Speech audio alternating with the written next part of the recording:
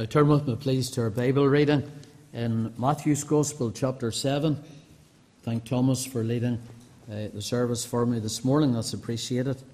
And I pray the Lord will continue to bless him and undertake for him in his studies in the Whitfield College of the Bible. So Matthew 7, and we're going to look at those first 6 verses as we take up once again our studies in the Sermon on the Mount. Matthew 7 and 1 has been called by many people the unbeliever's favourite text. You wouldn't think that unsaved people, ungodly people would have a favourite text of Scripture in the Bible, but this has been highlighted as the unbeliever's favourite text. Because when people are confronted by their sin and their breaking of the law of God, then they simply reply, "Don't judge. Don't judge." And it's become a mantra in our own sinful society that we live in today. And people are very quick to tell you when you lay before them the claims of God's law upon their own life, "Don't judge me. Don't judge me." But as with everything in the Bible, every text in the Bible has to be considered in its context. And that's why we're going to look at not just verse 1, we're going to look at the 6 verses that go with verse 1, and they're all vitally important. And as we come to recommence again our studies on the Sermon on the Mount, it's good just to reflect for a little moment or two about the whole purpose of Jesus teaching the Sermon on the Mount. If you want an explanation or a summation of what it means to belong to the kingdom of heaven, study the Sermon on the Mount. And the Sermon on the Mount gives to us rules and laws for living as citizens in God's heavenly kingdom. People have called it God's manifesto. God's manifesto for living as kingdom people in this world in which we live in. Living out this sermon, of course, means submitting to the Lord Jesus Christ. So there's many aids today in Christian bookstores about discipleship. But the greatest aid I think anybody can have in discipleship is to study the Sermon on the Mount. Because the Sermon on the Mount is the classic text of how to be a servant of the Lord Jesus Christ. In Matthew 7, 1-6, the Lord Jesus gives to us another contrast. There's been many of them in chapter 5 and in chapter 6. And he addresses here the hypocritical, condemnatory spirit of the religious elite of his day. And remember, he's speaking to the church of his day, the visible professing church, the scribes and Pharisees. And the scribes and Pharisees, they loved to justify themselves in front of others. And in so justifying themselves, they were very good at condemning others. And that has always been the way. And as we look at our own hearts and in our own lives, it has been rightly said, I think, that there is a secret Pharisee lurking in all of our hearts. We at times are too quick to wrongly condemn others so that we might feel good about ourselves. And we do this in so many different ways right across the whole raft of life. But these words in Matthew 7, 1-6, they teach us that we who are members of Christ's kingdom, that we are not meant to be censors people, we're not meant to be condemnatory people of all and sundry. And there's good counsel here. If you want to have good relationships with others in your family and in the church family and even in the broader society, then you would do well to take up the words of Matthew 7, 1-6 and apply them to your own lives. We have a prohibition here, and I want to look at it with you. This prohibition of Christ against this judgmental spirit that was evident in the religious lives of the scribes and Pharisees. And we can well ask ourselves the question today, well, what does that look in my life? What does that judgmental spirit look in my life? And how can we counter it? Because these 6 verses, I believe, give to us the answer. First of all, we have to say, to strike the balance, that this is not a prohibition against exercising biblical discernment.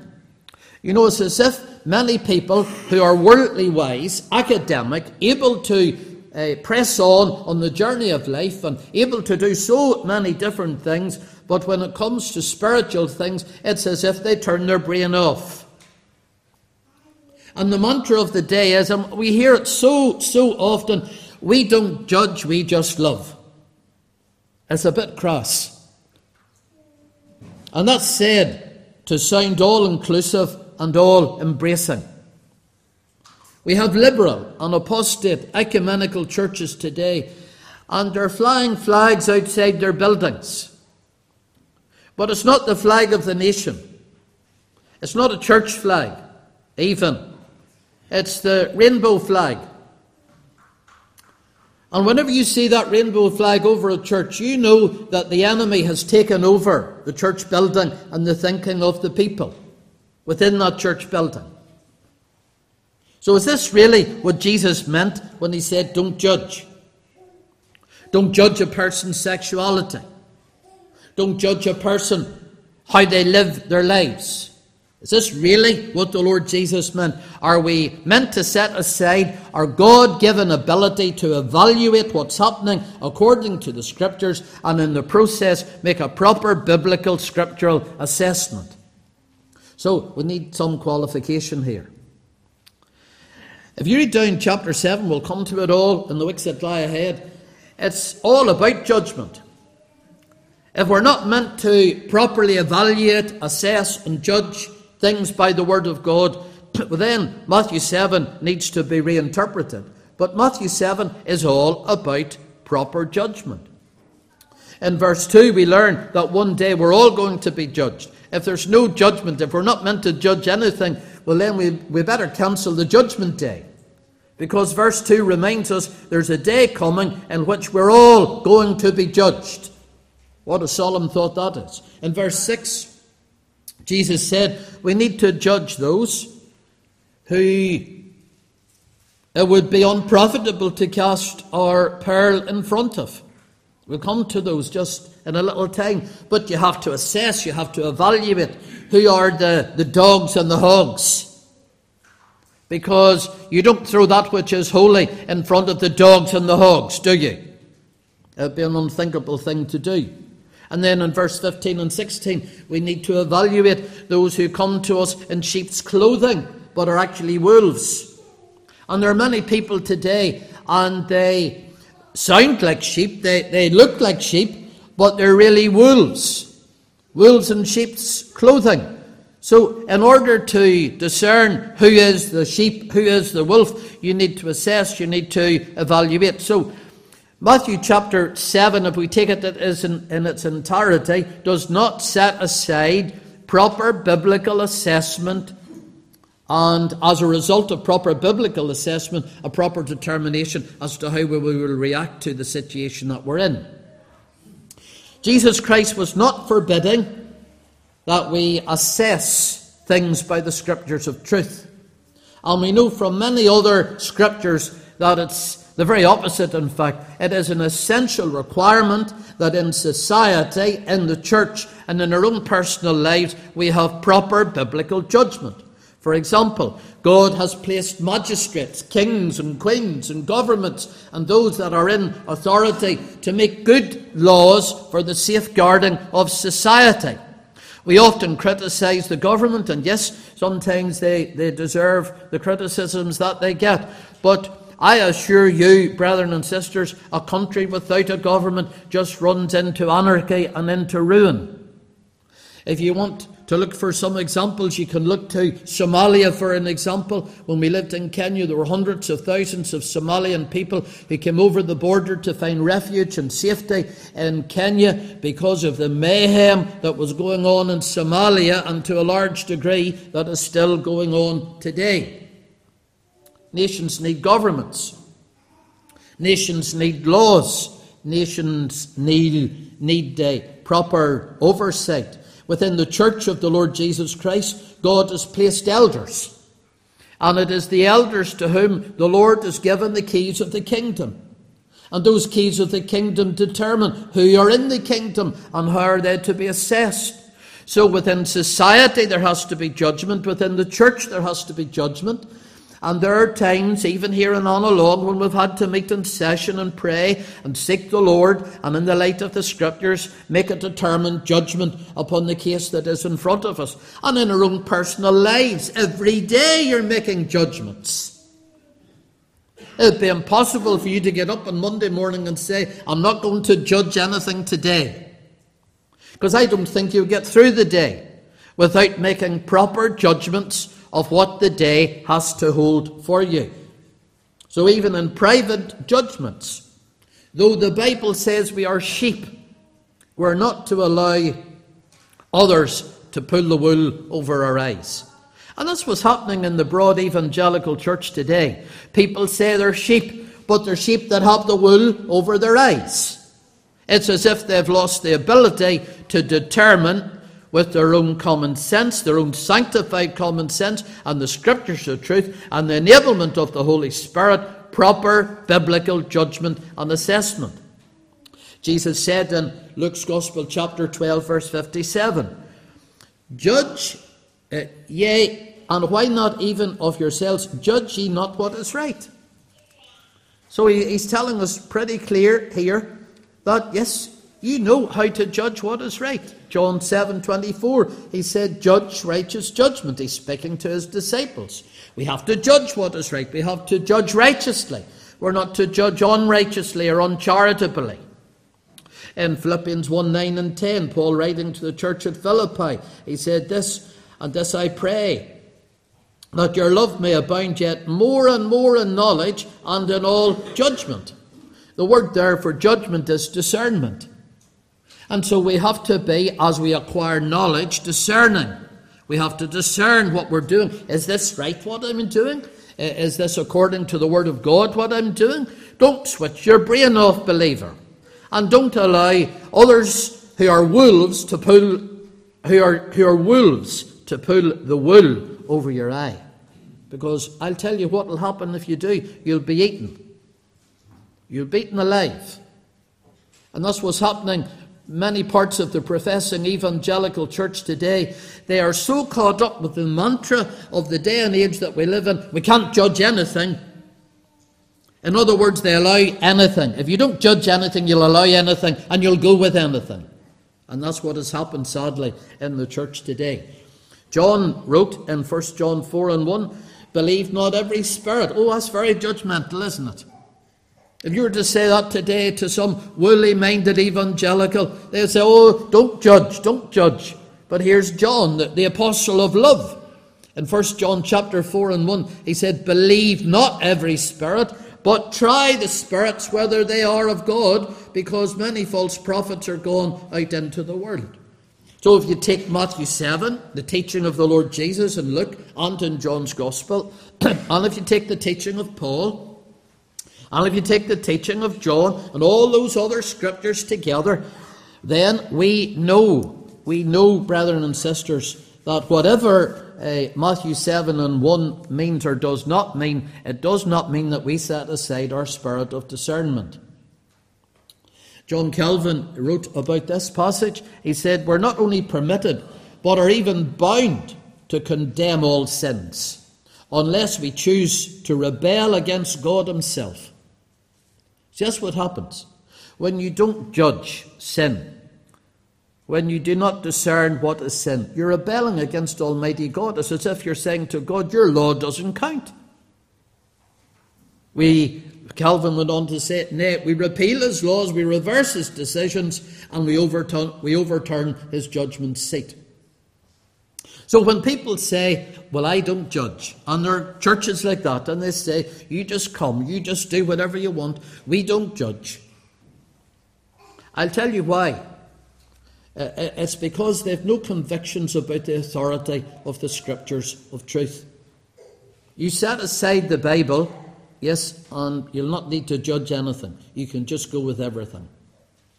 Multitudes have no spiritual discernment today. They have no moral standards. Why? Because as was read from the book of Proverbs chapter 4, they have let go of instruction.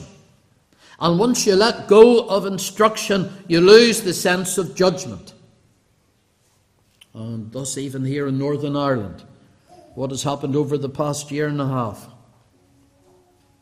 Thousands of little babies have lost their lives in their mother's womb. Because as a society, we no longer judge according to God's laws. And that's what happens in society. And that's what happens in the church. And that's what happens to individuals and to us personally when biblical discernment and protection is set aside. So let's look at this prohibition secondly, because it is a prohibition against making not judgments. It's a prohibition against making unfair judgments. Unfair judgments. Notice verse 2. The word that is used for meat in our King James Authorized Version, it just simply means to measure. So what is a reference here to? It's a reference to unfair measurements or unfair weights that were used. And of course the unfair measurements, you go in, and years ago you'd have bought timber by the yard. Well, if somebody's yard was shorter than the proper yard, then obviously you were paying for the longer yard, and someone was going to make a fat profit out of trying to deceive you from what you were buying. I remember, boys and girls, when I was young, you went down to the local grocery shop and the grocer weighed out things with weights. And if you wanted sugar or whatever, sugar was put on one side of the scale and the weights were put on the other side of the scale. And there was actually a man from the local council, and he went round all of those shops just to check that all of those weights were legitimate, that nobody was trying to defraud somebody else out, and you had to have the weights and measures man. And the weights and measures man was there to check that everybody was doing business on an even keel, because if that weight was light or if it was heavy, someone was going to lose or someone was going to gain. Unscrupulous merchants use false weights to gain bigger profits, and that's what Jesus is referring to here. He said in verse 2, with what judgment ye judge, ye shall be judged, and with what measure ye mete, it shall be measured to you again. In Deuteronomy chapter 25:13, we read these words, thou shalt not have in thy bag divers weights, a great and a small. That was very important, because this was the weights and measures man, and you were not to have different weights for different occasions. In other words, that you could pull a fly one on people, and you would use this weight for this thing and for the other thing. Thou shalt not have in thine house divers measures, a great and a small, but thou shalt have a perfect and a just weight. A perfect and a just measure shalt thou have. So to go back to the measuring yard, a rod, it had to be exact. If you go back to the weights, if it was a stone weight, it had to be a stone. It couldn't just be under it. It had to be exactly it. It had to be exactly right. In the book of Proverbs, full of references to weights and just measurements, we read, a just weight and balance are the Lord's. All the weights of the bag are his work. A just weight and balance are the Lord's. So we bring this back to the book of Matthew chapter 7 verse 2. We see then a just judgment is in contrast to an unjust and an unfair judgment. What the Lord Jesus is addressing here, judge not, it is a reference to unfair, hasty judgments. In Amos chapter 8, 5 to 6, we read saying, when will the new moon be gone, that we may sell corn, and the Sabbath, that we may set forth wheat, making the ephod small and the shekel great, and falsifying the balances by deceit, that we may buy the poor for silver, and the needy for a pair of shoes?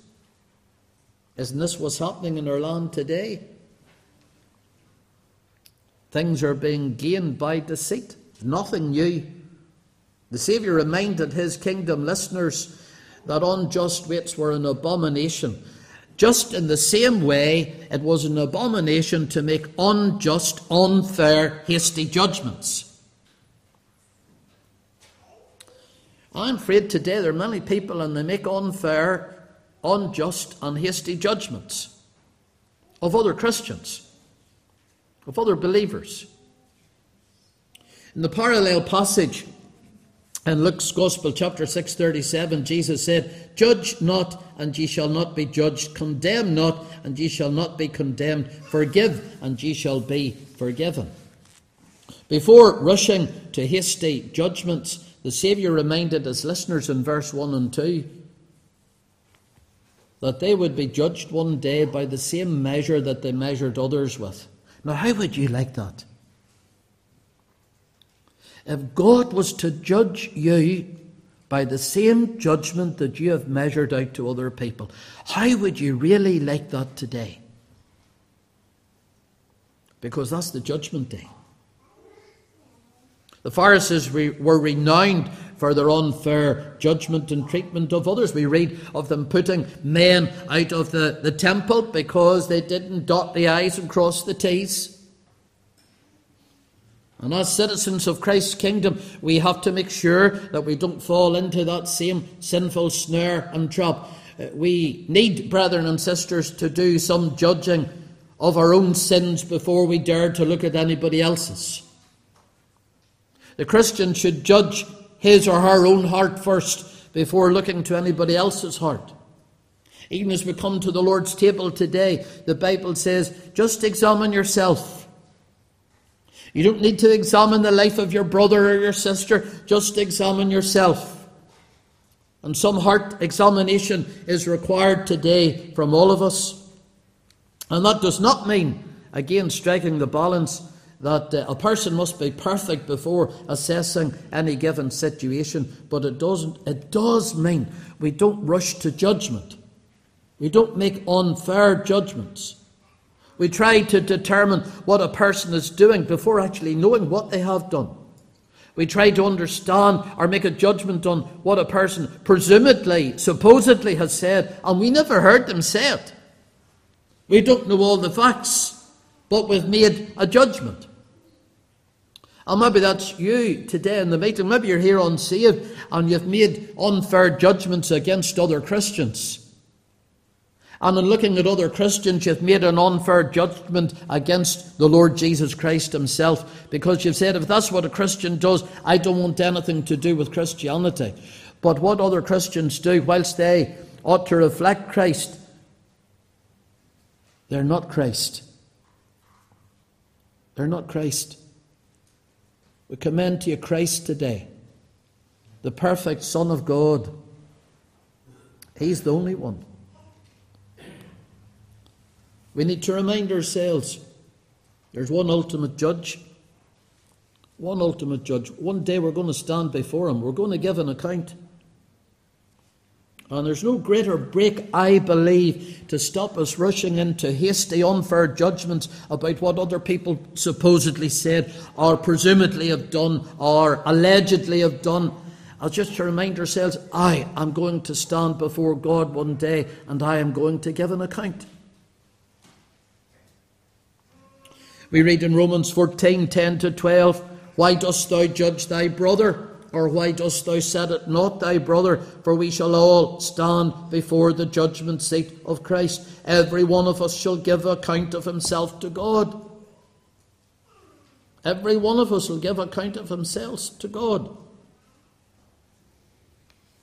There are many examples of this over the years. I heard of one man, he was in a prayer meeting, and he saw another young man come into the prayer meeting, and he had a bracelet on. And this man was affronted that another brother should come into the meeting wearing a bracelet. And he started to pray against men wearing bracelets, because he feared the whole men in the church would be corrupted and they'd all become effeminate because he's wearing a bracelet. Of course, it was a churlish thing to do.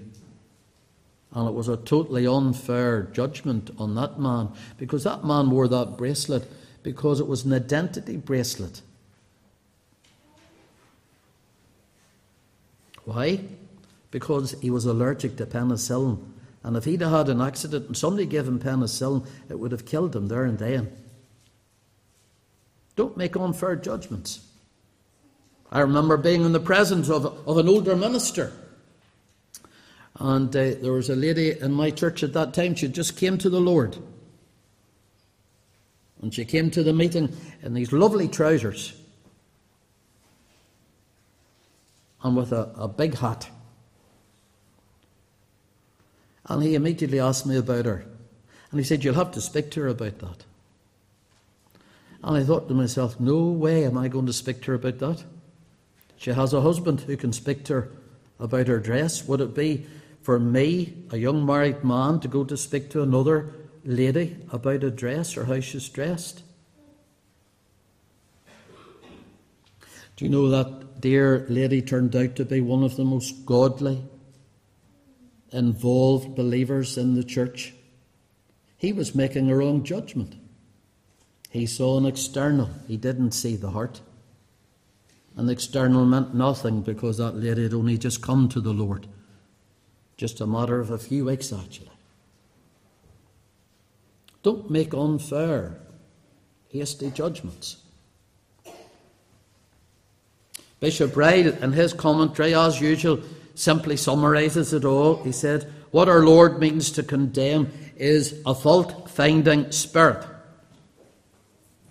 A readiness to blame others for trifling offences or matters of indifference, a habit of passing rash and hasty judgments, a disposition to magnify the errors and infirmities of our neighbours and make the worst of them. This is what our Lord forbids. Don't make hasty judgments. It's far better to make a judgment of charity and say, well, I don't know all the facts. I haven't heard that story. I wasn't there. I didn't hear it. And I can't make a judgment on it until I know all the facts. Do not make judgments until you know the facts. We should be very slow to find fault. Very slow to find fault. Now notice thirdly that this is a prohibition against hypocritical judgments. Because we read in verse 3 to 5, and the Saviour in these verses is exposing the hypocrisy of the Pharisees and the scribes, because they were setting themselves up as judge and jury of others. And they set themselves up as judge and jury of others to deflect away from themselves. And oftentimes that's what people do. They'll say, look at him, so that you're not looking at me. And I think that's the worst type of double standard. There are people, and they're very quick to spy out, as we take these words in our King James, the mote in somebody else's eye. Now, the mote that is spoken of there in the eye, it's just like a little speck of dust. So it's as if you're looking into somebody's eye and say, "You have a little speck of dust in your eye, let me take it out there." And all the same time, the Bible says, and they consider not the beam that is in their own eye. So the beam is a big log of timber. They have a big log of timber in their own eye, and they're worried about a little speck of dust in somebody else's eye.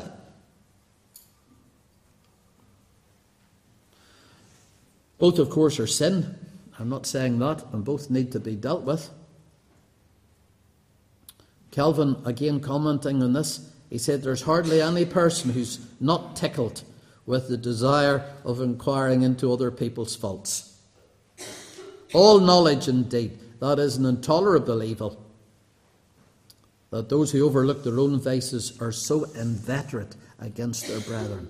And I have often found that to be the case. There are people, and as it were, to use this metaphor here, they have a big beam in their own eye, but they come to me about somebody else who has a little speck of dust in their eye. The hypocrite can't see his own sin because he's blinded to it. If you ran around with a big beam in your eye, you couldn't see too much, could you? The god of this world has blinded them. The hypocrite is looking for ways to judge others in minor matters. Jesus addressed this again in Matthew 15. Let me read it to you for sake of time. Verse 18 to 20 onward. He said, but those things which proceed out of the mouth come forth from the heart, and they defile the man. For out of the heart proceed evil thoughts, You see, the scribes and Pharisees said, oh, it's the external. It comes from outside. It comes from outside. It doesn't come from within. We're perfect and pure and clean within. But Jesus said the very opposite. No, sin comes from within. And then he outlined all the sins of the heart. Evil thoughts, murders, adulteries, fornications, thefts, false witnesses, blasphemies. And he's speaking this to the Pharisees, the religious elite, and they're absolutely aghast at what he has to say. And he said, these are the things which defile a man, but to eat with unwashed hands defileth not a man. Again, he's not referring to just washing your hands, as it were, as a means of hygiene before you come to the meal. It was the ceremonial washing that the scribes and Pharisees went through before they sat down to eat. And Jesus said you can have all of that ceremony and you can go through all of that rigmarole, but still the sin comes from within, it doesn't come from without. And of course the Pharisees would have looked at someone who didn't wash their hands according to their ceremonial washing, and they wouldn't even have sat and have eaten with them. These hypocrites, Jesus said, who judge others, they need to take heed. Verse 5, thou hypocrite, first cast out the beam of thine own eye, and then thou shalt clearly see to cast out the mote of thy brother's eye. So the meaning's very clear. You deal with sin in your life first before you dare looking at anybody else.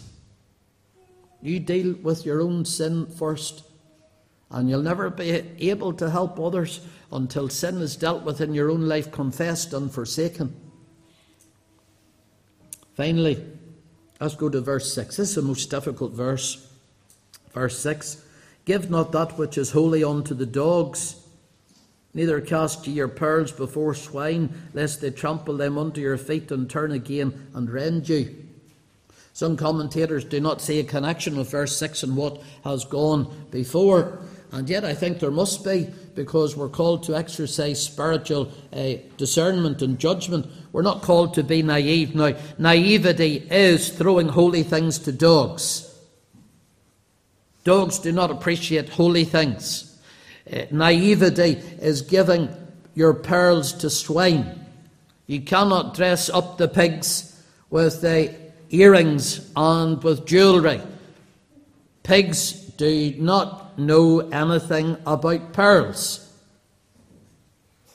It's true, I know, the gospel ministry is applicable to all, because Jesus sent us to preach the gospel to every creature. And yet he's saying here, we cheapen the gospel when we don't exercise spiritual discernment. We need to exercise spiritual discernment, even in speaking to individuals. Remember Herod in Luke 23 and 9. Jesus refused to speak to him. He refused to speak to him. He didn't cast his pearl before swine. Paul wouldn't argue with those who rejected his word in Acts chapter 13, verse 44 to verse 49. Again, I bring you to Mr. Kelvin. He said it ought to be understood that dogs and swines are names given not to every kind of debauched men, but to those who are destitute of the fear of God and through godliness. To those who by clear evidences have manifested a hardened contempt of God, so that their disease appears to be incurable. By dogs and swines he means here those who are so thoroughly imbued with a wicked contempt of God that they refuse to accept the remedy. Oh, what a tragedy. Somebody so given over to sin, so imbued with sin, that they reject the gospel. I'm not suggesting for one moment, or neither is the passage, that we should be silenced in our witness. But we do have to exercise spiritual discernment in our witness. It's always good, brethren and sisters, to know when to speak, but it's equally good to know when not to speak. That's what Jesus is speaking about here. It's always good to exercise spiritual judgment and address the situation, but sometimes you're putting the holy before the dogs, you're putting the pearls before the hogs, and you've just belittled the gospel and the things of God. But we need to cease this judgmental spirit, this critical spirit over minor, trivial matters. And this is what Jesus is addressing here in these opening verses. We are not the final arbiters. We're not the spiritual police. And oftentimes I have had to say to many people, we do not have the answers to every situation, every problem. Only God has the ultimate answers. Who are we? We're just needy sinners who stand in need of God's grace every day and who need God's forgiveness every day. As for that parallel passage, Luke 6:37 resonates so much with my own heart. Judge not, and ye shall not be judged. Condemn not, and ye shall not be condemned. Forgive, and ye shall be forgiven. Did we not learn that in the Lord's Prayer last year? Forgive us as we forgive others. May God help us to deal with our own critical spirits. We know the Pharisee within our own hearts. Let's deal with our own hearts first of all. Let us overcome our own critical spirit. And for some of you, you'll have to overcome the unjust, the unfair criticisms that are levelled against you personally. And I have to say to you, that's the key to healthy spiritual relationships with those of others of like precious faith. It's a very, I found, challenging passage to study through, Matthew 7, verse 1 to 6. I've referred to it. I've never preached on this passage as a whole ever before. What a rebuke it's been to my own life. And I hope a challenge to yours.